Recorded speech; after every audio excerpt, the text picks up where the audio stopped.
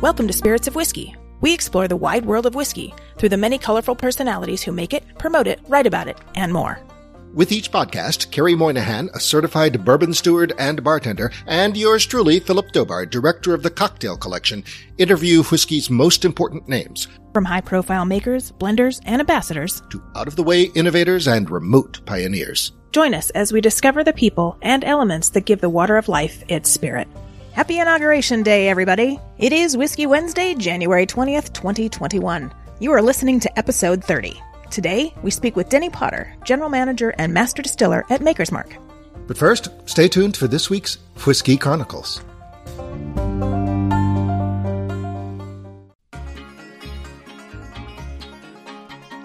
Hey, do you like whiskey, food, and adventure? I do. Hi, I'm Carrie. I'm Philip. I'm Louise. I'm the chef. Chef Louise Leonard, as in our World of Wheezy segment host here on the podcast. And Whiskey, A Chef's Journey. That chef. That's right, the project that started this very podcast. The series stars our very own chef, Louise Leonard, winner of Emmy-winning The Taste on ABC. And explores and connects the worlds of whiskey and food, city by city, country by country. Would you like to see this spirited culinary adventure on a TV near you? Well, you can, by helping us finish the pilot episode through our crowdfunding campaign. For more information, including behind-the-scenes photos, videos, and incentives, and to make a pledge, visit our website, whiskeyachefsjourney.com. Or search for our campaign, Whiskey, A Chef's Journey, at GoFundMe.com. That's GoFundMe.com now. Well, I think it's a cheers to that. Let's. Cheers.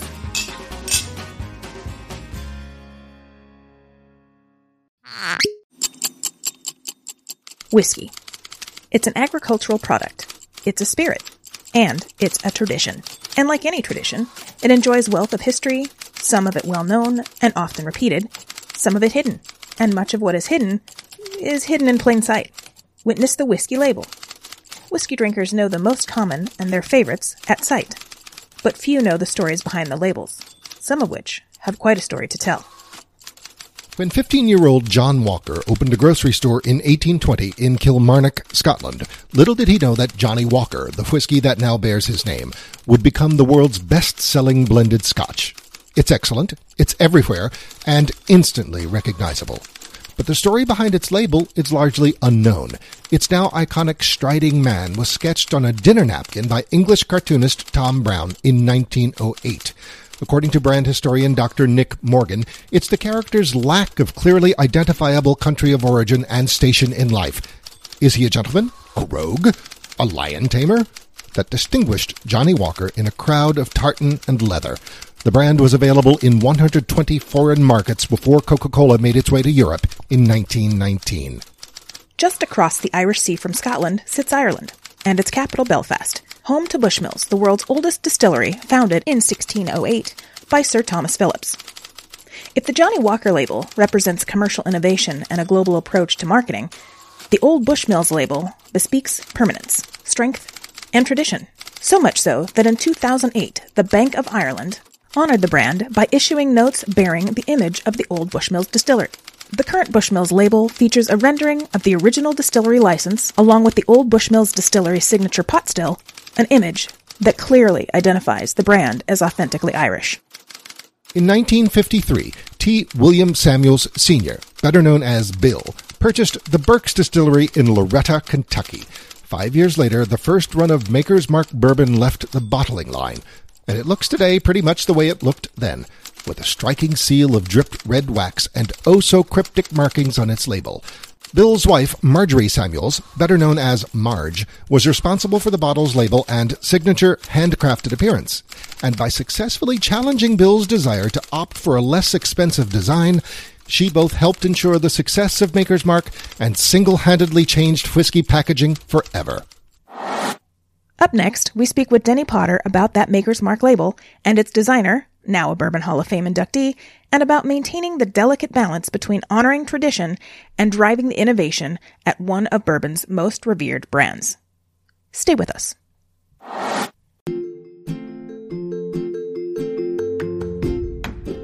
The Center for Culinary Culture, home to the Cocktail Collection and LA Food and Drink Museum, has a YouTube channel. featuring a mix of how-to, lively talk, and culinary entertainment. Already streaming are Cocktails, The Grand Tour, Culinary Quickies, Music and Booze with Mo, and this podcast, Spirits of Whiskey. New shows coming soon include Complete Greek, telling the story of Greek food one dish at a time, and Spirits of Rum, a podcast featuring personalities from the wide world of cane spirits. Find us on YouTube, the Center for Culinary Culture, and subscribe now. The Center for Culinary Culture, telling the story of food and drink one taste at a time.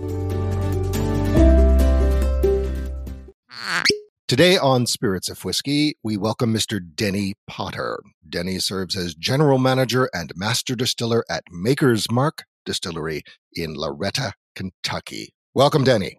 Thank you. Yes, welcome. Nice pronunciation of Loretta. I like it. You got it. Spelled Loretto, pronounced Loretta.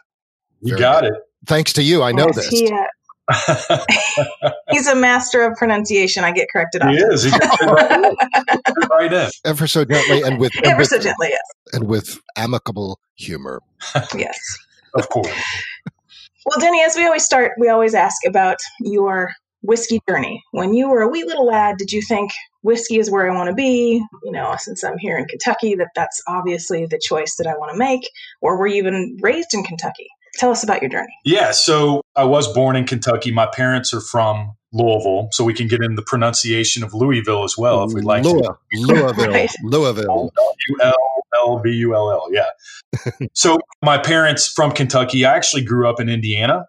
But, you know, as far as the industry, if you're from the Commonwealth, you probably know somebody that's worked in the industry, does work in the industry. Mm-hmm. And even growing up, I did have some family that worked at Brown-Forman, which is, you know, obviously the big distiller and the big liquor company based out of Louisville. Mm-hmm. Mm-hmm. But, you know, for me personally, even though I was pouring drinks for my dad at probably 6 years old and they were always bourbon, it was never anything that I imagined that I would get into. Tending bar for daddy. Yeah. I mean, when dad said, "Hey, man, I need some 3 fingers on the rocks," I said, "All right, I got you. I can do that. That's easy." Wow. That is pretty easy. That's kind of wonderful. No, it was. I mean, he told you how much to put in, so there you go. Yeah, and it is interesting because it's not anything you ever really thought twice about. I mean, bourbon is a part of culture, right? I mean, and I think that's the great thing about bourbon is it's so experiential. Mm-hmm, mm-hmm. And that truly is. You know, people always ask me, well, what's your favorite bourbon? You know, this and that. I'm like, who am I with? Right? Yeah. Trust me, I have friends that I'm not getting the good stuff out for. Sorry to interrupt. Quick question. 3 of your fingers or 3 of your father's fingers? He would say 3. I knew for me that was pretty much a minimum of 4. I might even have to throw 2 more on there. Okay. So for you, it was a fist. Okay. So a fist, yeah. Yeah, right. You're exactly right. So wait, a fist or a fist? Well, and because he would drink out of the same glass, I knew where that minimum was. So it was pretty easy. It was just more of 3 fingers Potts because that was my nickname was Potts. So yeah, you know, it was something that, and I don't think that I was any different than most people that grow up here. Mm-hmm. That bourbon is just part of the culture. And once again, you know, never thought in a million years I would work in the industry. I was very passionate about the sciences and I wanted to go into marine biology. That's really what I wanted to do. And and even when I went to college, I went to the state school. So I went to Indiana University because I grew up in Indiana. Mm-hmm. Definitely a big time Hoosier, but little problem for a Hoosier interested in marine biology wanting to go to the state school is you're kind of landlocked. Yeah. I don't think it's a Sea Grant institution. Right. So the idea was get my BS in biology, graduate, and then go work on my master's in marine biology. And that's what I set out to do. And it was just one of those things that, you know, when I graduated from IU, my wife and I actually went to high school together and she went to IU as well. And so she's a year older than me, and I love to point that out. But Angie the elder. Yeah. You know, so she was already out of school. So when I graduated, we knew we were going to get married. So I had I had some debt and some other things. So the idea was work for a little bit, pay some of that off, and then really, you know, jump into the whole master's program. And it just one of those things, life kind of happens. And 2 years out of school, I was still working at Safety Clean as a lab tech, and Safety Clean recycles hazardous waste. So That's really where I got to know a lot about wet chemistry and the things involved when it comes to manufacturing and what happens in manufacturing and how you can identify and process control through data in the lab. And so, I did that for 2 years and ended up getting a job in the lab at Jim Beam.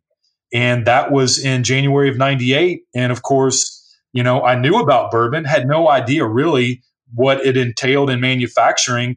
And what I was shocked with was just the allure of it, right? And the heritage and the legacy. Because, when I started working at Jim Beam that first week, one of the first people I met day one was Fred Noe.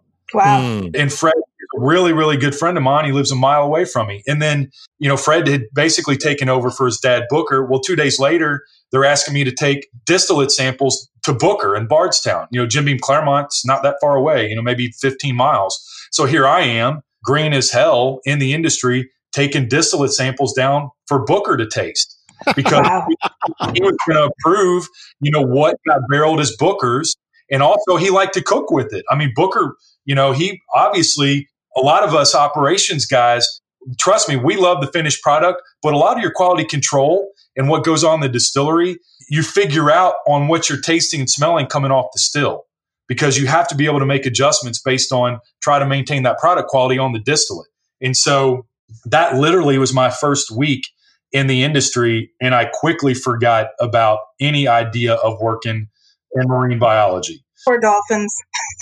Well, you still work in liquid. It's just not water. It's the water of life. Well, correct. And actually, in my career, I actually got to kind of dip my toe in the salt water when it comes to marine life and things like that, because I did have a 3-year stint running a rum distillery in the Caribbean. So, how fun. I saw that in your bio, but it says nothing about making rum. And that's on my list of questions. You actually did some rum making, some Cruzan rum, no less. Yeah, Cruzan rum. Cruzan. Yeah, there's another pronunciation for you. You hear that Cruzan. Oh, right. It's Cruzan. Right, Cruzan rum. Yeah, I mean, the way that unfolded was I spent 5 years at Jim Beam, moved out of the lab after a year into operations. It's one of those things because you learn all the science about what's happening in the operation and you can suggest where they might go look for areas of tweaking this and that. Typically, if they had an opening in operations, they would look to the lab first.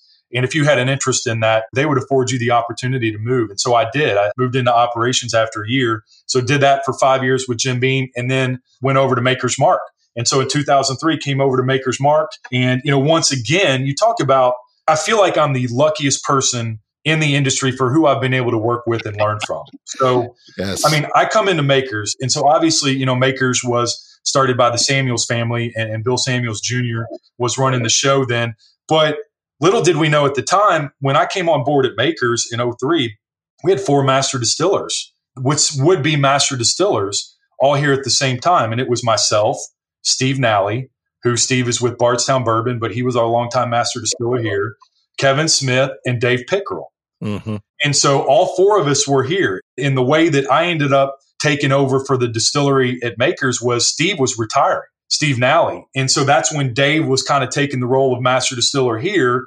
And then, Steve was moving on. He was retiring. Then he didn't retire because he did the Wyoming Whiskey Project. And now he's with Bardstown Bourbon. And so I was running the distillery here for probably 6-7 years. And that's what led to, we're part of a group, obviously, of distillation companies or liquor companies. And we had acquired the Cruzan brand, but we also acquired the operation down in St. Croix in the USVI. So they came in 2010, they asked me to go down as general manager to kind of help onboard Cruzan, but also we had to spend like $70-80 million in capital over a 3-year period just to build the plant up, do some investment there. And so the idea was I was going to go there for 3 years and then come back to Makers. Because one of the things that I realized pretty quickly, at Maker's Mark, I knew no matter what I did in my career that Makers would be the best job I ever had, just because of the people, the environment, the brand. I mean, there's so many things that are incredible about this place. But so the comfort of knowing I was going to go down there, learn about rum, learn from the Nelthrops. So, Gary Nelthrop, his dad, Hardy, right? So Hardy and his uncle started Cruzan Rum, and Hardy at this point is in his 80s. And so I'm like, man, this is phenomenal. Plus I get to come back to Makers. And so, so myself and the family, we moved down to St. Croix for 3 years. You did what we needed to do there, came back, unfortunately wasn't able to come back to Makers went to another beam operation and did that for about 9 months, and was approached by Heaven Hill to go work for them. And so in 2013, I left to go to Heaven Hill, and it was the first time I'd left the group, right? The beam group. Mm-hmm. And so I go to Heaven Hill and eventually take over for Master Distiller for Parker Beam, and then became vice president of operations for Heaven Hill because they own a lot of other things besides just whiskey. It's a huge portfolio. Yeah, it is. We interviewed Lynn House early in the run of the show. Yes. Yeah. So, I mean, it's not just, the figureheads either that I've been able to work with. It's people like Lynn and Bernie Lubbers. Mm-hmm. I mean, the list goes on and on for the people that are just so impactful and just so knowledgeable in all areas of our business that I feel like I've been able to work with, and just been super lucky because, when I go to Heaven Hill, you've got Parker and Craig Beam, you've got the Shapira family, you've got Lynn, you've got Bernie, you've got so many different people there, and had the best job in the world. I mean, it was a great job. But then in the summer of 2018, Rob Samuels, he had taken over for his dad. And I knew Rob before I left to go to St. Croix, just kind of called up and said, man, would you ever think about coming back? And, I really had to think about it. I'm like, Rob, I never really wanted to leave. The idea was that I was going to come back to Makers. And after we, talked about it for quite a while, and there's a long story behind it, but yeah, I mean, I left probably a dream job to come back to Makers as the general manager and master distiller. So I came back here in October of 18. So it's been a little over 2 years that I've been back. But all that time, the people that I've been able to work with, so I come back and, Rob's in charge here. And then you've got, Jane Bowie. I'd worked with Jane before, but Jane was now basically running all of our innovation. We weren't doing, we'll talk about Makers 46 because I know we're going to taste it. Mm-hmm. But, that was one of the big projects I worked on right before I left to go to Crucian. And then I come back and, we've got, we're doing cast strength. We've got this private select program, which was phenomenal. We got this wood finishing series. And these are all things that, Jane had worked on with Rob. And so, I mean, I've just been extremely lucky with who I've been able to work with. That's one of my questions is Jane's role. Yeah. Got to meet Jane. She was here in LA, and Maker's Mark has a director of innovation. That's not something most brands carry. Talk to us about that. That fits, as it were. How does that work within the brand? Well, and I think a lot of people where that title exists usually resides on the marketing side. How are we going to repackage what we already do to expand the market rather than how do we innovate the product? Right. And I think Jane kind of started on the commercial side, but she has just a genuine curiosity about all things operations. And she kind of self-taught. And we're a pretty flat operation here at Makers. Mm-hmm. We don't have a ton of people. We're not siloed. We all wear a bunch of different caps. And I think that's kind of what happened with Jane is, after she had an international stint for us, and then when she came back, she just was very curious about barrels and wood finishing and wood technology, and all these things. And I just think that, working with Rob, they were able to build upon some of the things that Kevin and I had worked on with the 46 project and really grew it out from there. But so when you hear about innovation for Makers, we're not a typical innovator. A lot of times innovation is about looking at what's going on in the market and then coming back and figuring out what we're going to do. For us, we're very inward focused in how we innovate because, we're a brand that's been around for a long time, and we get that people are super interested in new things, things that are different. But at the same time, we've been around for 66 years and we do the things that we've done the same way throughout that time. There is a lot to be said for that. But how we innovate, understanding that our core liquid that was first distilled in 1954 in the vision that Bill Sr. and Margie had back then, that hasn't changed. So how can we build upon that? Just like with Bill Jr. and Makers 46, he didn't want to bastardize what his parents did. He just wanted to build something of his that kind of amped up what his parents did. Just like what Jane has worked on the innovation side with wood finishing, all of that liquid is core Makers liquid. It is core classic, what we call classic Makers. So when you dump it out of that barrel, we can send it straight over to bottling, cut it to 90 proof, and you've got classic Makers. Or you can take that, utilize wood finishing techniques, which obviously she has really helped spearhead working with Independent Stave, and build all these different products with that core liquid. So we're not looking to go out and change what we've done for 66 years. How can we build it, enhance it, and can continue to give people what they're interested in without changing our story? And so it's just kind of evolved into a role that's really rooted in operations. But because of her background with commercial, I mean, it's a natural fit. There's probably not too many people that can do what she does with that role and bridge those two areas because she can handle both. So it's really, she's our director of innovation and for the most part, our master blender for sure. Wow. Yeah. Very cool. And she's also very much a firecracker. Jane and I have a very interesting relationship. You know, obviously we're really good friends. We work well together, but man alive, can we get in some fights? I think, neither one of us take it personal, but I think sometimes people are put off about how we talk to each other. And so you're like siblings. If you want a really interesting podcast, ask us to do one together. And you really only have to ask one question and we'll talk for 55 minutes. Hey, get her on the phone right now. We'll do it. Yeah, it's a point counterpoint discussion. So, yeah. Actually, she is on our get to list, so we hope to and look forward to having her on the program. I mean, she'll tell you she's much better than me, and I will call bullshit on that every time. But that's all right. If she was sitting right here, we would have that argument as well. That's wonderful. That's funny. So, about the brand, 1954. Yeah. What was the thrust in 1954? Did it grow out of passion? Was the Samuels Sr.? Did he come out of a whiskey tradition? Talk to us about that. Yeah, all of that. Yeah, I mean, you're basically setting the perfect base for this conversation. So you had Bill Sr. and Margie. Bill Sr. was a 6th-generation distiller within his own family. So that's what he did his whole life. That's what he grew up with. Well, back in the 40s, they were making their own family whiskey, right? They had their own recipe. They had their own family distillery in Deatsville, Kentucky, the T.W. Samuels Distillery. They were making a product called T.W. Samuels, which is his name. Mm-hmm. The issue that Bill Sr. had was the family whiskey didn't have a great reputation. And I would say that probably whiskey at the time back in the 40s may not have had, specifically American whiskey, a great reputation. Sure. The reputation was it's something you drank quick to get drunk quick. You did shots.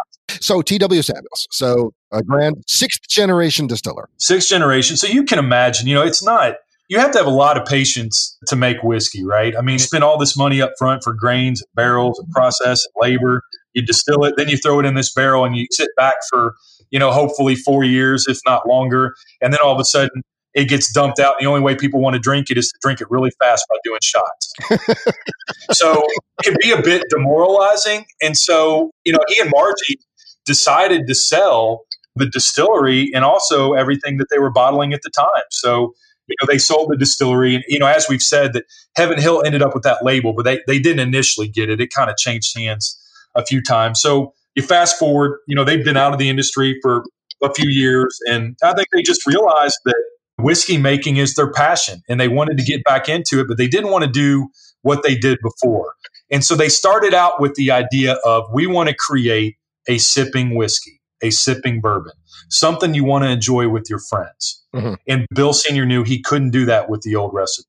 Mm-hmm. So that's when he reached out to his industry friends, the Van Winkles, the Beams, the others, and really experimented and came up with the mash bill that we use today, which is a wheated bourbon mash bill. So they moved away from the old recipe, which was rye-based, to a wheated bourbon mash bill. Mm-hmm. And so in 1954, they did the very first barrel with our new mash bill, which we run. That's what we run today, which is 70% corn, 16% wheat, and 14% malted barley. Okay. And I skipped something there. They bought the distillery here in 53. Okay. So, here in Loretto, this distilling site's been around since 1805. Wow. So they bought the distillery in 1953, did the new recipe in 1954, and then immediately they knew, they had a problem because typically distillers would name and package whiskeys after themselves because it would give it a good reputation in the market. Like, well, if he's distilling it and he puts his name on the bottle, it's got to be good, right? Or he's standing by that product. Well, the problem was they no longer owned the rights to the T.W. Samuels name. So that's where Margie was a genius. And she said, Bill, you focus on the liquid. I'll work on the package. So the first thing she got to work on was, how can we tie this back to our family, back to the Samuels family? And Margie collected Fine English Pewter, and she knew that on the back of Fine English Pewter would be a symbol, a mark. Made it without using a name. And so she's like, that's it. It's called a maker's mark. I need to create a maker's mark for this bottle. And that's how she designed that SIV with the star that's on every one of our bottles. And it stands for Samuel's 4th generation commercial distiller. And the star represents Star Hill Farm, which was the name of the distillery in our location. Now, the big issue with that was he was 6th generation, right? But when they submitted the paperwork and they got the license back, they flip-flopped the Roman numeral, and it was going to be $500 to reprocess. And they were like, forget it, we're good with 4. So that's too bad. Yeah, I mean, so that's how they ended up with the SIV instead of the SVI. And then, so, once they had that, then obviously Margie's like, well, we got to call it something. You can't just have a symbol on the bottle. Right. And the more they were working through names, she always talked about, well, whatever it is, it really has to highlight, reference, lift up our Maker's Mark. The Maker's Mark has to be what this is about. Well, then she was like, hey, well, why don't we just call it Maker's Mark? So they got that. She designed the shape of the bottle. She designed the font that's used on the bottle. And then the most important thing that she came up with was the wax. The wax top. Yep. That's my favorite part. Yeah. And the inspiration for that was, at the time, fine cognacs were dipped in wax, right? But they were mainly dipped in wax so that they could be shipped and you didn't have to worry about the bottles leaking. But Margie recognized that it had a very premium look to it. So she mocked up a package and showed it to Bill. And, Bill's looking at it and immediately he's like, all right, I'm good with most of this. But he goes, we can't do the wax. No. It's going to be labor intensive. It's going to be too expensive. We're not going to do it. And then Margie literally was like, Bill, the deal was your liquid unpackaged. The wax is going to stay. Good for her. Go, Margie. Go, Margie. Yeah. Go, Margie. No, you're absolutely right. Thank God, because, literally in that very short time period, the 2 most important decisions ever made for us, and the reason why we all feel we're still around, was change the mash bill to go to sweet, smooth, a sipping whiskey. So the wheated bourbon mash bill, and the fact that the wax remained, because the wax is so iconic. And those 2 things work extremely well together, because people will see the wax, they gravitate to it, they will buy that bottle because of the wax. But if they don't like what's in the bottle, they'll be done. So you automatically create that draw of getting people to get that first bottle. Then when they like the liquid, it just works. And so, the wax is so iconic that we have billboards here in the state of Kentucky right off the interstates that'll just have 3 drips of wax on it. It will not say Maker's Mark anywhere. Love it. And everybody knows what it is. Because it's iconic. So yeah, it really is. Obviously they had no idea how iconic, but I think they thought that it was a great idea. I just don't think they had any idea how big it would become. And so literally that first bottle, and Bill Jr., Bill just turned 80 this past summer. Bill still has the very first bottle that we ran on the bottling line in the 1950s. Wow. And it's signed by, I think, the 12, 13 people that worked here. Mm. And what's funny about that, there are signatures on that bottle that their family members, it's a multi-generational operation. Their family members work here still. So, but that bottle looks pretty much identical to any of the bottles we have running down the line today. Mm. And so it's really unique. So that's how we got started. And that's pretty much all we ever had until 2010. That's the only thing that we ever had. Sometimes we wait till near the end to taste. Yep. Well, I think we need to do that now. Yeah. Sometimes we taste as we go. Yeah, we can roll with, Given the evolution of the brand, Carrie, I think you agreed we should taste as we go through the brand's growth. Yes, absolutely. Yeah. So let's start. So I'm guessing we'd start with the Maker's regular.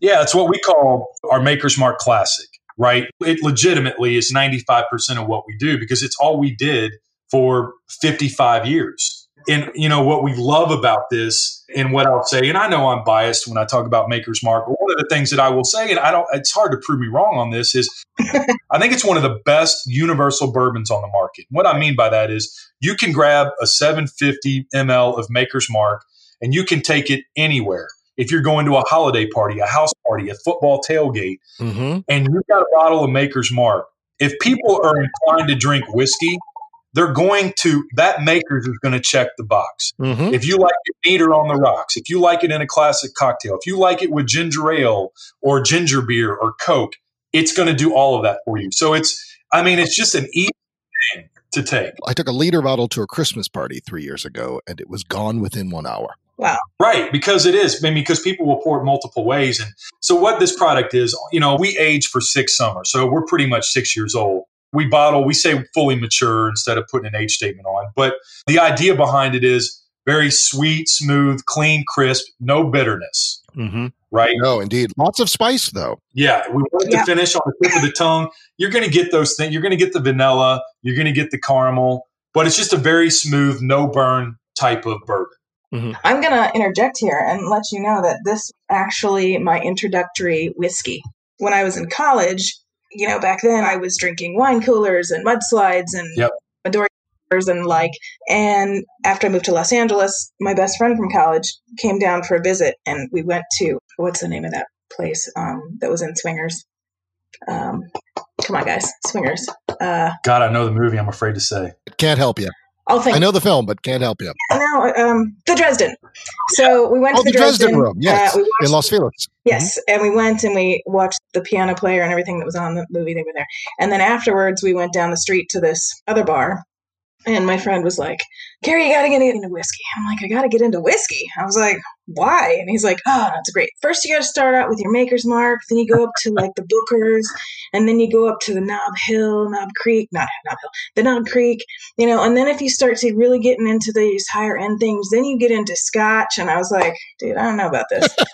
But hey, that's a Maker's Mark. And I was like, that's not bad. Okay. And then what I really liked about it was the next day, and I drank a fair amount of it. And the next day I felt fine. And I was like, oh, that's new. So whiskey became my drink. Right. Carrie, if you were slamming mudslides, I get it. Yeah, you're probably not going to have the same hangover. Yeah. And calories, those mudslides, but so good. You hit upon something, and it's an extremely common theme.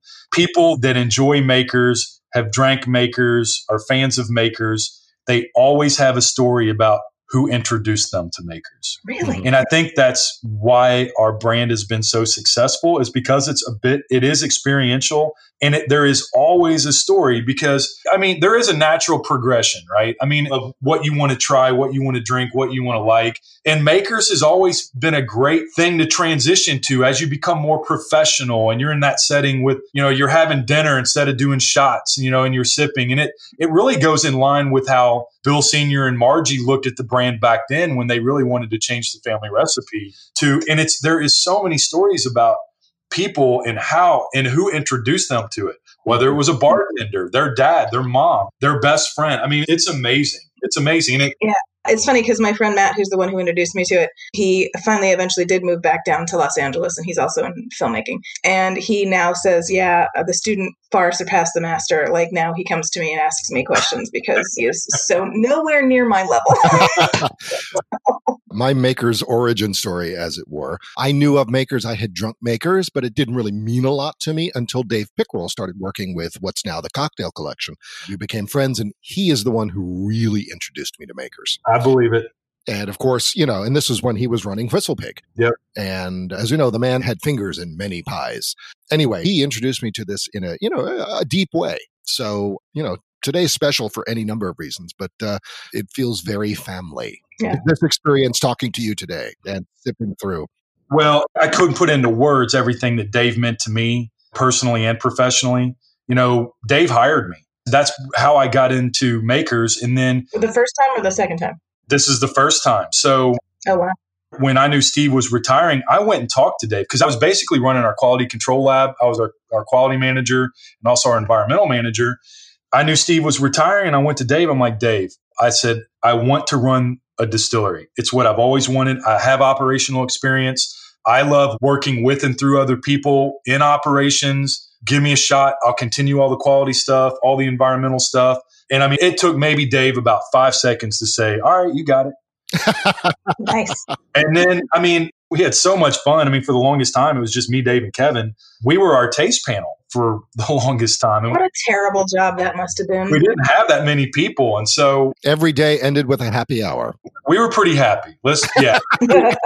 And so, even when Dave moved on, and like you said, Dave ended up doing everything that he wanted to do. Mm-hmm. And that was honestly, as far as somebody that loved the industry and wanted to be in it, be immersed in it, and meet everybody he could, that is Dave. There is nobody that loved this industry more than Dave. People will never know how many brands he was responsible for developing and advancing. And I feel like his last 5 to 8 years, he did exactly what he wanted to do. And I don't know that too many of us could say that. And obviously he passed away too young, but had Dave known, like, I mean, he would have said, yeah, I'll take that script. So yeah, no, I get it. I mean, and Dave was just an incredible storyteller and just an ambassador, not just for Makers, but all the other distilleries that he had a hand in after he left here. Right. So 2010. Yeah. All right. So let's fast forward a little bit. Which is the next one I should be opening? We're going to do 46 next. 46. Okay. So fast forward, I come on board in 2003, right? So basically Bill is running everything. Then you have Dave. I'm reporting into Dave. And then, I'm taking over the distillery. And all Bill ever said to me, he said a lot of things, but the thing that really stuck with me the most was, he's like, don't F it up. He's like, don't F it up. He's like, my parents started this. We do this mash bill. This is how we do things. And operationally, there are a lot of things, people will claim to be handcraft. I don't know that people can claim to be handcrafted like we are. Mm-hmm. And he's like, just do not bastardize what we've always done. Don't come to me. He's like, if you're one of these distillers that wants to do 20 different things, he goes, you better not come to me because I'll fire you. And I'm like, okay, all right, I'm good. Yeah, I just want to learn. I just want to learn. That's all I'm here for. So you can imagine in 2008, David already moved on. And Kevin was our plant manager, and I reported into Kevin. So Kevin was our master distiller. I was our assistant master distiller. And Bill walks into Kevin and I, and he's like, I think I want to do something different. What? And so we're both looking at Bill. I'm like, under my breath, I'm like, I think he's drunk. But after we kind of figured out, all right, he's kind of serious. He's like, let me explain myself. He's like, at this point, Bill knew he was going to be handing things over to Rob within the next few years. And Bill was really thinking about his legacy. And he's like, you know what? My parents' legacy is born in the liquid, right? Born in the liquid, born in the package. I get, Bill Jr. is the reason why we are who we are today, because of his genius and how he speaks to the brand, how he's advertised, the relationships he built. I mean, he really was the person that put us on the map. But Bill Jr. didn't want his legacy to be just rooted in that, right? The ad guy, the funny guy. He wanted to have more of a legacy. And he said, I want to have my own taste vision, just like my parents. And he's like, I don't want to do a new mash bill. So all of a sudden he's like, you guys need to help me, but I don't want a new mash bill. I don't want to age it longer. I don't want to change. I don't want to cast strength. He's throwing up all these guardrails. I'm like, oh my God, what the hell? How are you supposed to change it? Yeah. So he takes off. And oh, by the way, he said, and if you come to me with any of those things, I'm going to fire you. So Kevin and I are like, oh my goodness. Well, it just so happened the next week we were meeting with Independent Stave, which is our Cooper, our barrel manufacturer, and they're a multi-generational family operation. So Brad Boswell was coming in, of the Boswell family. And we were just talking about the next year's supply of barrels, because you have to be 1 to 2 years ahead of like your barrel needs, because, we air dry all of our wood for a minimum of 9 to 12 months before you can even use it to build a barrel. So anyway, we're talking about all that. We're like, Brad, man, listen to what Bill has tasked us with. And after he stopped laughing, and he asked, he's like, was he drinking? We're like, no. And he's like, I have some ideas. He's like, do you guys pay any attention to what we do on the wine side? And of course, Kevin and I were like, wine side. Yeah, right. And he's like, no, I'm serious. He goes, you guys, you really need to pay attention. He's like, I tell you what, he goes, I have a wood chemist. And I mean, of course, Kevin and I were really chuckling then. You have a wood chemist. He's like, I have a wood chemist. He's like, I'm going to send him over and he's going to explain to you what we're doing on the wine side. So guy comes in, and that's when he started talking to us about all these finishing techniques that they were doing on the wine side, whether it was, cubes or staves or you name it. There were small barrels, all these things were like, oh, wow. Because Bill's thing was he just wanted to create his version of Makers on steroids. He wanted it amped up, right? So we start looking at all these wood finishing techniques. And so in 2008, we started kicking off these series of projects to try to get to where Bill wanted, just based on wood finishing, using core Makers at that 6 years, and then, getting to that Makers on steroids. So long story short, we ended up stumbling upon a process where you take a barrel of Makers, you dump it out, so it could go to bottling for classic Makers. But what we do is we pop the head off, and then we have these French oak staves, these seared French oak staves that we'll take 10 of them and we'll attach them to the head of the barrel. We put the head of the barrel back on, and then we put that Makers, that classic Makers, back into the barrel. So they're suspended in the juice. Yeah, they're suspended in the juice. And then we roll that. We need to cold age it. So we actually roll it into our cellar to age it at about 40 degrees for 9 additional weeks. Wow. And so, of course, back then we didn't have a cellar. We knew we wanted to use French oak. We also knew that French oak has 8-9 times the tannins in it. Mm-hmm. And the one thing we couldn't do is create something that had bitterness, and you'll get bitterness from tannins. So we immediately were doing these projects during the winter time and aging them cold because we wanted the flavor from the French oak. We just didn't want the bitterness. And so through all of that, tons of different projects, we came up with this one version that was Makers on steroids. So the amped up vanilla, the amped up caramel. And we let Bill taste it. And he had been tasting all along. We're like, Bill, we really think we've got it. And so Bill tasted it and he's like, by God, you're there. He's like, that's it. That's what I've been looking for. And so we're all high-fiving and everything else. And then Bill's like, well, I guess we got to think about what we're going to call it now. Because, we're just operations people. We don't name anything. And Bill's looking at the sample bottle, and all it said on the sample bottle was Maker's Mark Profile 46. Because it was literally just one of the barrel profiles, one of the project profiles that we were working on. Mm-hmm. And Bill's like, there we go. We'll call it Maker's Mark 46. And probably one of the worst ideas we've ever had, because this product's been around for 10 years and nobody understands what that 46 represents. They think it's 46 proof, 46 months, but it was literally Profile 46. So maybe you should have called it Profile 46, instead of Makers. But it provokes the question. And you have 30 seconds of their time to tell them the origin story. True. It's the same deal with you're familiar with Tequila Ocho. Yeah. Nicolas Camarena and Thomas Estes. Everyone asks, Tequila Ocho. It was batch number 8. That's the one that worked for them. And so, hence the name. But it gives them 30 seconds of a consumer's time. Right. It does. And so we're super proud of it. So, the notes on this, I've kind of said it, amped up vanilla and caramel. I get a lot of cherry notes, especially on the nose. It's bottled at 90. Yeah. Where, Classic Makers is bottled at 90. So, where 46 plays, it's, there again, it's any way you like it, but we see 46 a lot neat on the rocks in classic cocktails. Aha. Yeah. It just kind of plays. But what that did, we had no idea, but we were the first ones to really go after wood finishing like this. Nobody on the whiskey side was doing anything like it. And most people aren't doing it like us anyway. But because we had these guardrails of not bastardizing where we started in 1954, it led us to this wood finishing technique, which then eventually led us to the wood finishing series, our private select program, all these things that we can do from the wood finishing side that was born out of, we just didn't want to bastardize where we started. Yeah. Right. So when we talk about innovating and looking inward, that's what that means. It's like, we're looking inward. How can we do things that still tie back to who we are and how we started? So now, how did you decide on 94 proof? As you say, 4 points higher than standard Makers. Yeah, that was literally just through tasting. We knew we didn't want to be 90. We knew we wanted to be a little bit higher than 90. Mm-hmm. We just wanted it to come through a little bit. And honestly, for everybody that worked on that project, we would do those samples blind from a proof standpoint. And 94 proof was just where we ended up. Okay. It's literally where everybody felt like what Bill was looking for and what we were working towards was expressed the best, was at 94 proof. Yeah, that's the sweet spot, as it were. Yeah. A little side note, the Maker's Mark also was part of the original sizzle reel for Whiskey Chef's Journey.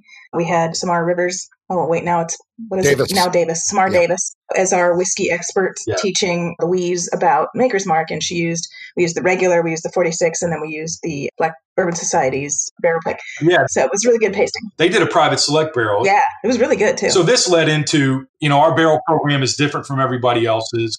Literally, our barrel program is allowing people to do what we did with Bill to create 46, except we use different staves. Mm-hmm. Right. We don't just use the same 10 staves. They're able to come in and pick the staves that they want to use. And so the combination that Samara and Armand came up with ended up winning double gold at San Francisco. Right. Is really, really It was really good. And they've done that barrel multiple times. They don't even, they don't even have to show up anymore. There's like, hey, we need another one of those, Is anyone else allowed to use those same staves, or is it now like a proprietary? I don't know that they have, if it's proprietary or not, to be honest. Nobody else is, I'll say that. Mm-hmm. Nobody. Well, they'd have to, first of all, know which ones they picked, I guess, and how many of each. Yeah. And it's funny. Most people, if they're going to go through the process, they want their own. Yeah. They want to be able to tell their own story because I don't know. If they've tasted it, they may want to do it. Well, it's really good. True. But it's also what you're looking for when you come in to create that barrel. The accounts are, how are you going to use the juice? And especially if you're a bar or restaurant, is it, are you going to serve this in an old fashioned? Is this going to be spring, fall, summer, winter? So there's a lot of different variations. So, right. Is it a craft cocktail bar? Is it a whiskey bar? Yeah. Because some things don't play well with others and some do. Yeah. Yeah, I noticed my liquor store, local bar. Well, that's a local bar right now. They're all closed. But the local liquor store has their own barrel selected Circus liquor. And I love walking in there going and seeing the Circus liquor on their labels. I think it's so cute. Yeah, I mean, it's very experiential. And the whole Private Select program is just, it's really what started probably 10 years ago, where people were wanting to come in and pick their own barrels of established brands, whether it's Knob Creek, Elijah Craig.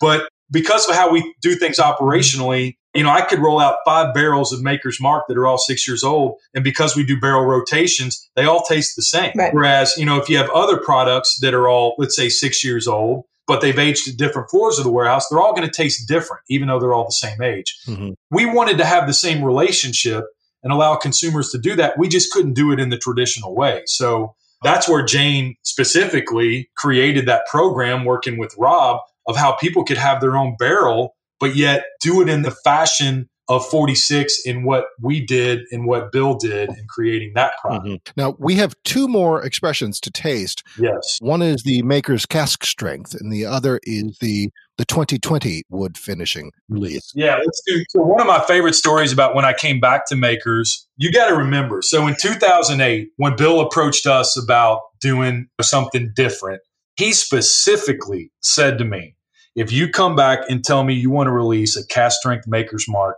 I'm going to fire you. So, So you came back and said, we want to do a cast strength. It was already out. And so the funny thing about it was, Bill handed the reins over to Rob, and Rob loves cast strength. He's a lot like me with his palate. He likes higher proof. And so Rob basically, obviously, is going to trump his dad at that point.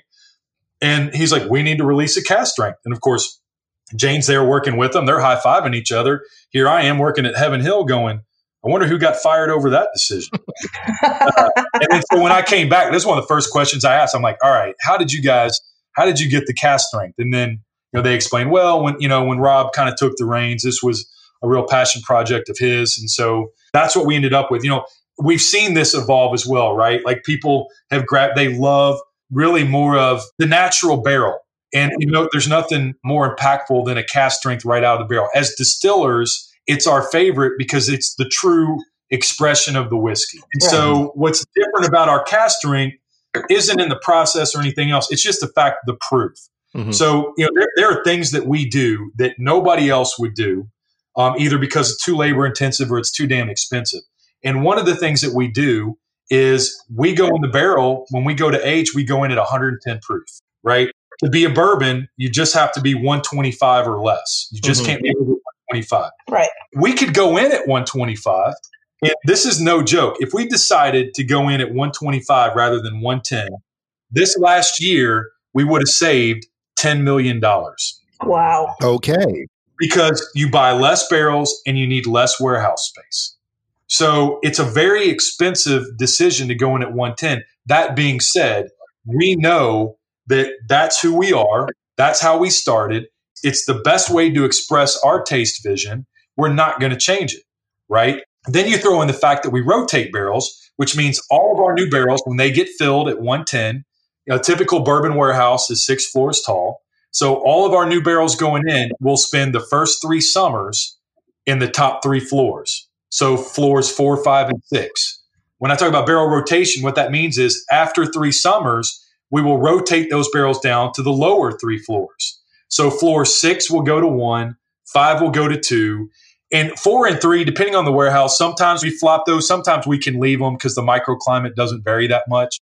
But because of that, we can kind of really equalize what you lose to angel share over the 6 years. So we're still going to lose, roughly 25% to evaporation. It's just we'll lose equal shares of water and alcohol. So when that barrel gets dumped, we're going to be pretty damn close to 110, right? So a lot of other bourbons will go in at 125, but then their barrel strength might be 140 or above. And typically it's because they've spent most of their time at the top of a warehouse where you're going to lose a lot to evaporation, but you lose a lot more water than alcohol. So that proof shoots up. For us, it's very balanced. Ooh. And so it's going to always, we're usually around 108 to 112. And so that cask strength, that's what you're getting. You're getting really the most natural state of our whiskey that you could get, because we don't do anything, and we don't. I think I poured too much for this time of day. That's on you, Carrie. I'm feeling That's on you. And I'm using the wee ones, the wee glasses, the wee Glencairns. You're not supposed to fill them to the top. I did it. No matter how small they are. What year? What year was this introduced? I want to say, Philip, I think it was 15. Okay. All right. Or 15, I think, roughly. Okay. Out of these four, I know we haven't had the fourth one yet, but out of these four, which is your favorite?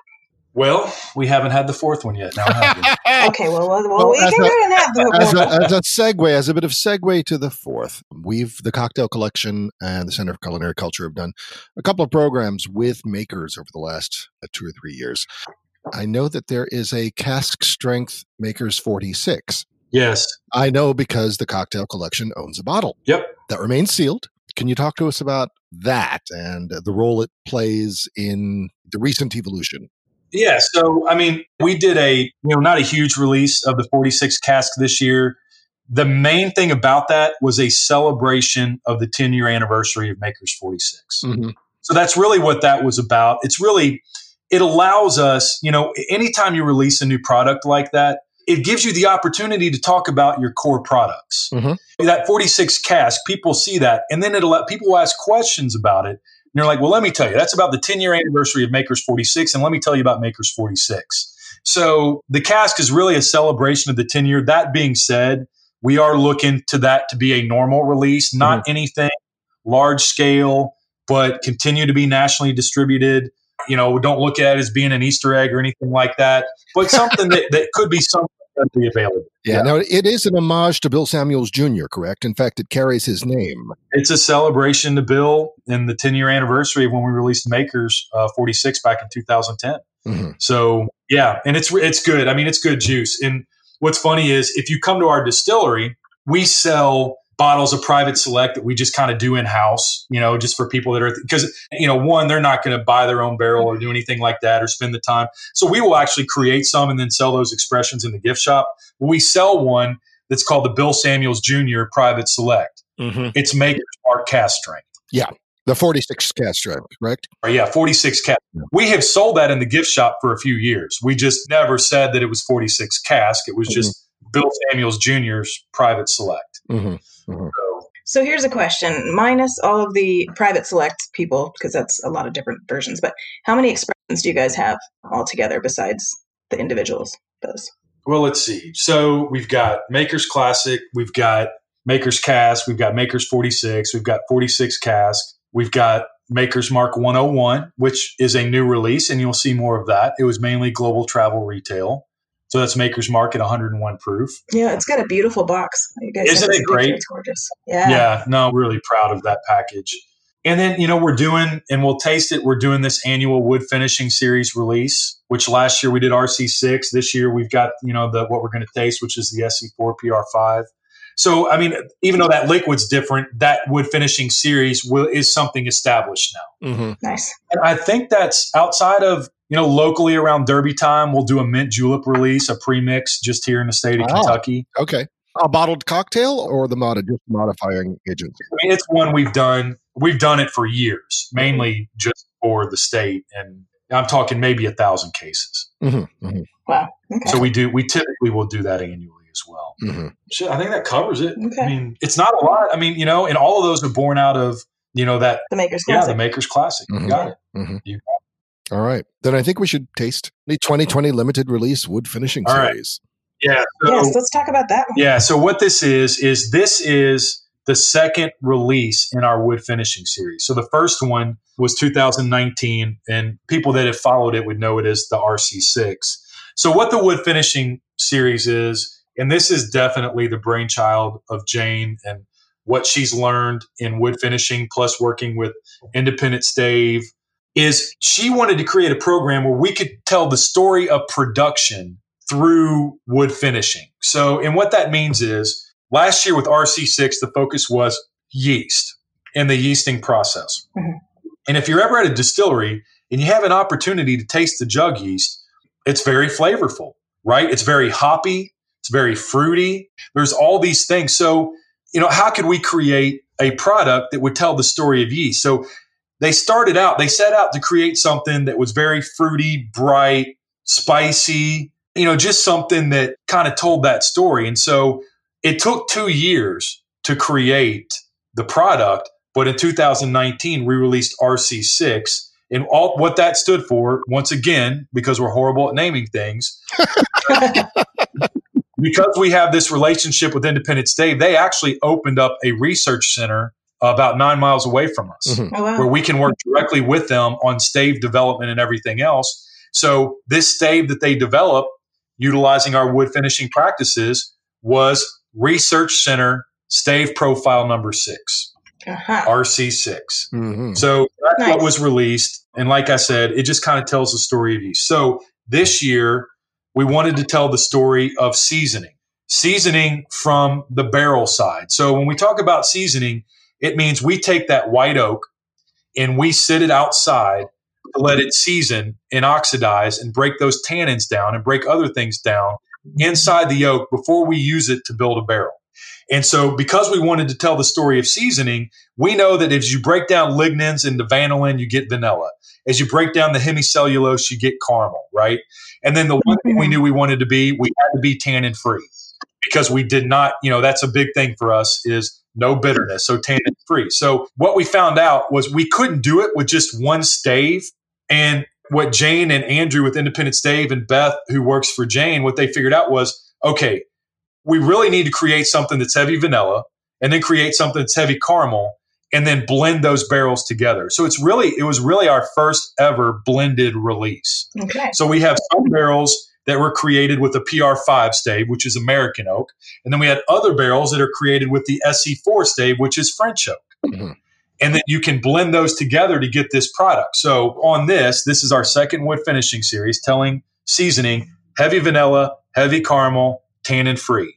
And what I'll say about this is my favorite release that we've ever done, because it is, you put your nose in it, there's so much vanilla in that, it's ridiculous. And then when you taste it, it's got an extremely creamy finish. Mm-hmm. It's got a velvety mouthfeel to it that I love. I'm big about mouth finish, and this has one of the best mouth finishes of any product I've ever been associated with.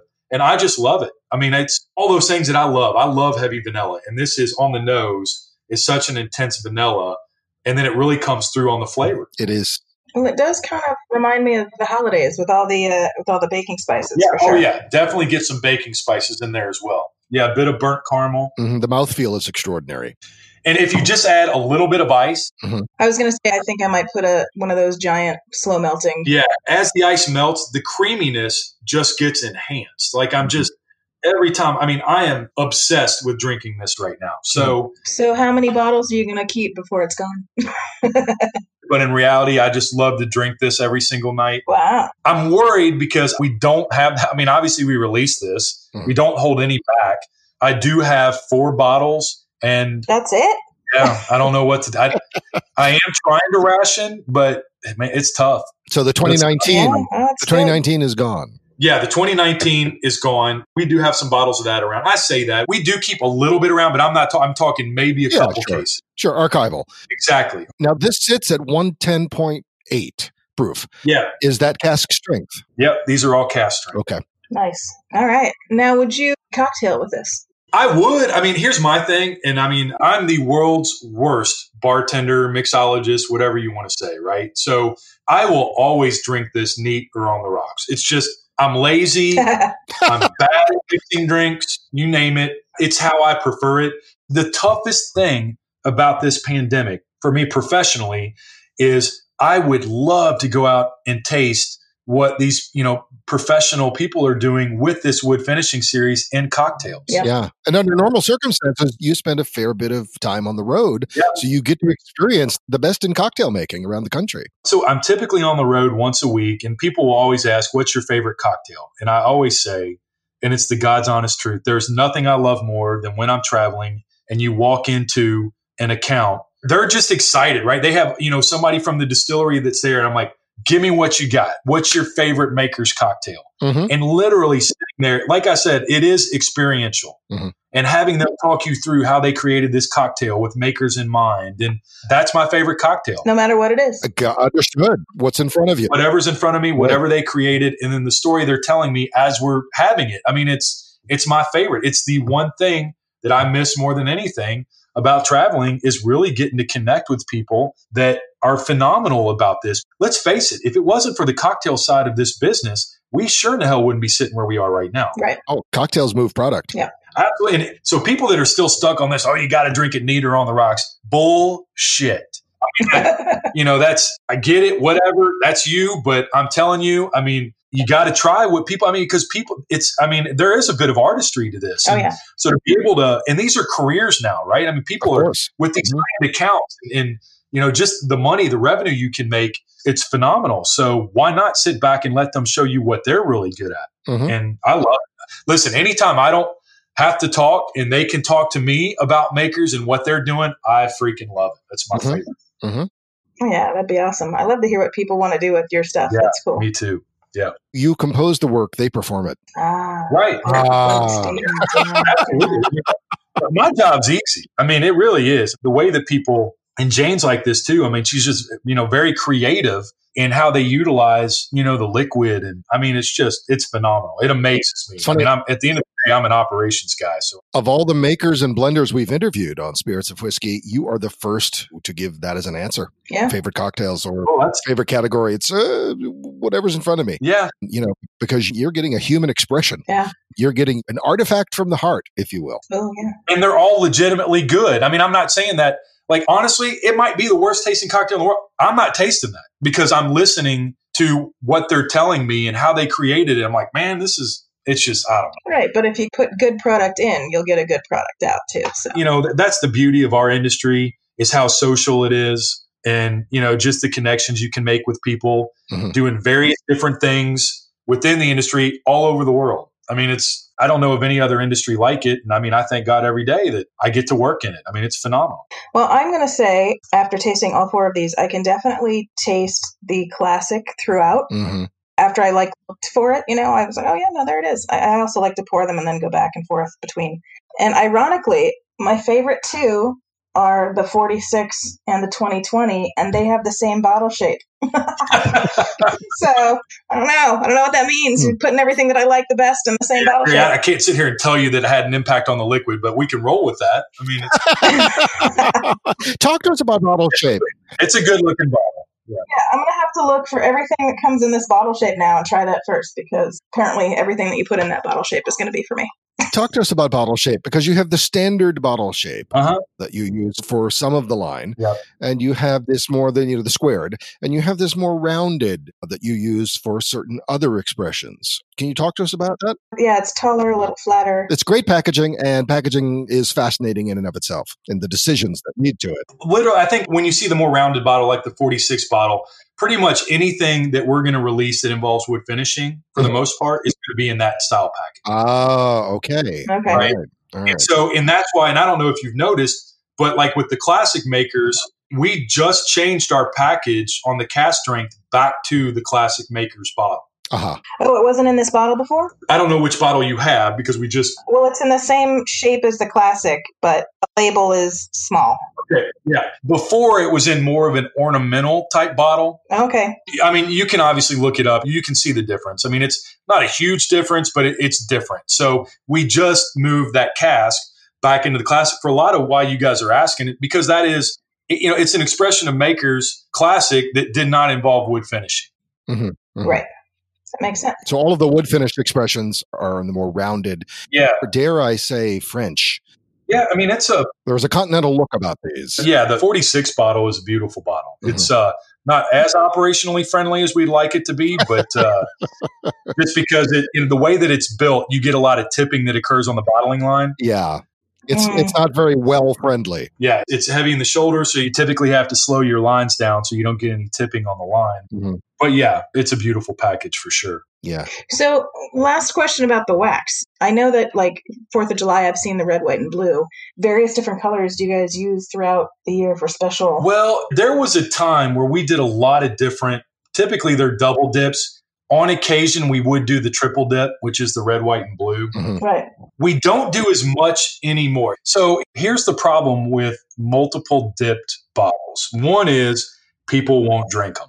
What? Commemorative. They want to have them, pretty insane. You know, there are a lot of times where we have to go on allocation because we just don't have enough juice to put out to the market. So anytime you're putting something out, you want to make sure that people are drinking it. The other problem you have with those is by nature, opening a bottle with wax on it, if it's not done right, can be a difficult thing. Right. Mhm. You know, it can be somewhat labor intensive to get it open. So, but what we do is we typically will do double dips, and they're usually related to somebody winning a professional sports championship. Uh-huh. Okay. So that's really what we've relegated it to. So just like when the Lakers won the NBA title, we will do purple and gold double dips. I did see Yeah, that so one. yeah. So you should have seen it out there. Same thing with Major League Baseball, the NFL. So we don't do a lot of it. I mean, we might do total double dips, maybe 5,000 to 10,000 cases on an entire year. Uh-huh. Okay. Yeah. Yeah, they just go out. It's a targeted market, but they'll go out. We don't do near what we used to. When I was here the first time, we actually did double dip bottles for every NFL team, and we sent them every NFL market. Wow. And the problem was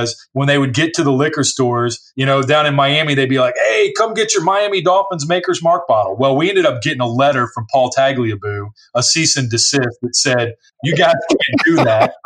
You know, you're marketing these as NFL bottles and we're not seeing a dime from you. So, Aw. Uh-huh. but that's not, I mean, that wasn't that big of a deal, but Oh, Lord. they're pretty cool. So he waxed financial. He did. Yeah. This has been, I don't think glorious is too strong a word. This has been glorious. No, I don't. It's been fantastic. Well, I appreciate that. You guys have been awesome. Good This has time. been fun. Thank you, Potts. Yeah. Thanks. Potts Potter. Hopefully, when the pandemic is over, we can start making rounds to everyone's places of work where we've hosted on the show, because we would love to do follow up. We'd love it. I mean, I know you're talking about getting Jane on. It'd be awesome. You guys could do it here on site. That would be a lot of fun. That would be wonderful. We'll have the car pull around, Yeah. Yeah. and then we'll hop in. Oh, Denny, a pleasure. A pleasure. Thank you so very much. Thank you guys. Truly enjoyed it.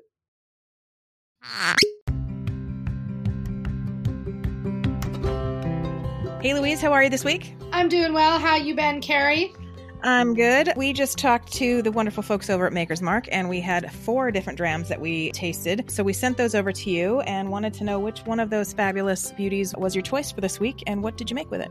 Well, this week I chose the Maker's Mark Wood Finishing Series 2020 limited release. Ah, that was a good one. It's hot. It's 110 proof, 110.8. Yes, it was hot. It was hot to try. Ah. It was hot to try, but with some little bit of sweetness going on, as always with the Makers, right? Right? So I found really, I mean, the vanilla and caramel was super pronounced on this one for me, like even more so than normal with their whiskeys, which I was fine with because it was so hot. And then, you know, I was kind of racking my brain like, I guess I could use this in a cocktail, but then I didn't know if I should kind of mix something that's got all, you know, that's exceptional like this with other stuff. So I felt like, oh no, I should probably just have a dram of this and call it a day, in which case I was thinking about a simple dessert of cheeses. I mean, this is not really as much as what I'm going to make as what I would probably, while drinking this, be a little too drunk to make anything anyway. Yeah, that proof. I mean, have a couple sips, you're on the floor. You know, I figured if you had yourself a nice dinner party of whoever's in your pod these days, right? And prior to your dinner, if you put together a nice cheese board, you could put some nutty Gruyere. That'd be really good with the caramel notes.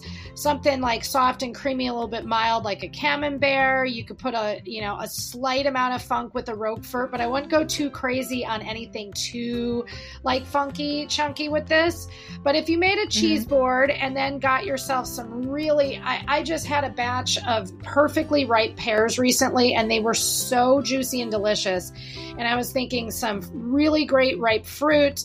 And then if you wanted to get frisky, maybe the day before doing this, you make yourself a homemade brittle of sorts. I would use pecans. I would probably put some sage in there. I tend to like an herb in my brittle. And if you put this all out, you know, and everybody sat around with a little dram and munched on some cheese, I think that'd be a nice way to finish a really pleasant meal. That sounds fantastic. And of course, I don't know anything about any of those cheeses, so I would be excited to go try them with a dram. You've never heard of any of those cheeses? I've heard of the first one. I don't think I heard of the other two. No, I like my cheddar and my Colby Jack and my pepper jack. That's my cheeses. I know, but I have to make fun of you. You need to get out more and you need to eat more cheese. I do need to get out more, but so does the rest of the world. Well, thank you so much for this wonderful education on cheese that I obviously need. And I can't wait to try it with the whiskey because I still have plenty left. They were generous and sent an entire bottle of all 4 of them, which was fantastic. Amazing. Yeah. So, all right. Well, we'll catch you up next week when we talk about the next dram. Till the next time. Cheers.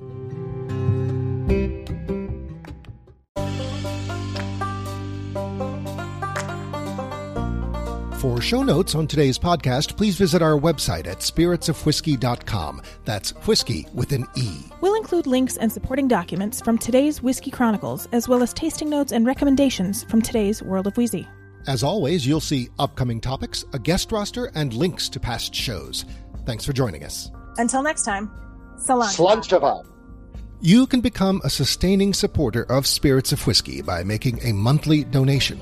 Just visit the Spirits of Whiskey page at anchor.fm. That's anchor.fm/spirits-of-whiskey and click on the support button. And if you really like us, give us a 5-star rating and a review. Thank you. Spirits of Whiskey is produced by First Reel Entertainment and the Center for Culinary Culture, home of the Cocktail Collection, and is available via Anchor, Apple, Google, iHeartRadio, Spotify, and wherever fine podcasts are heard.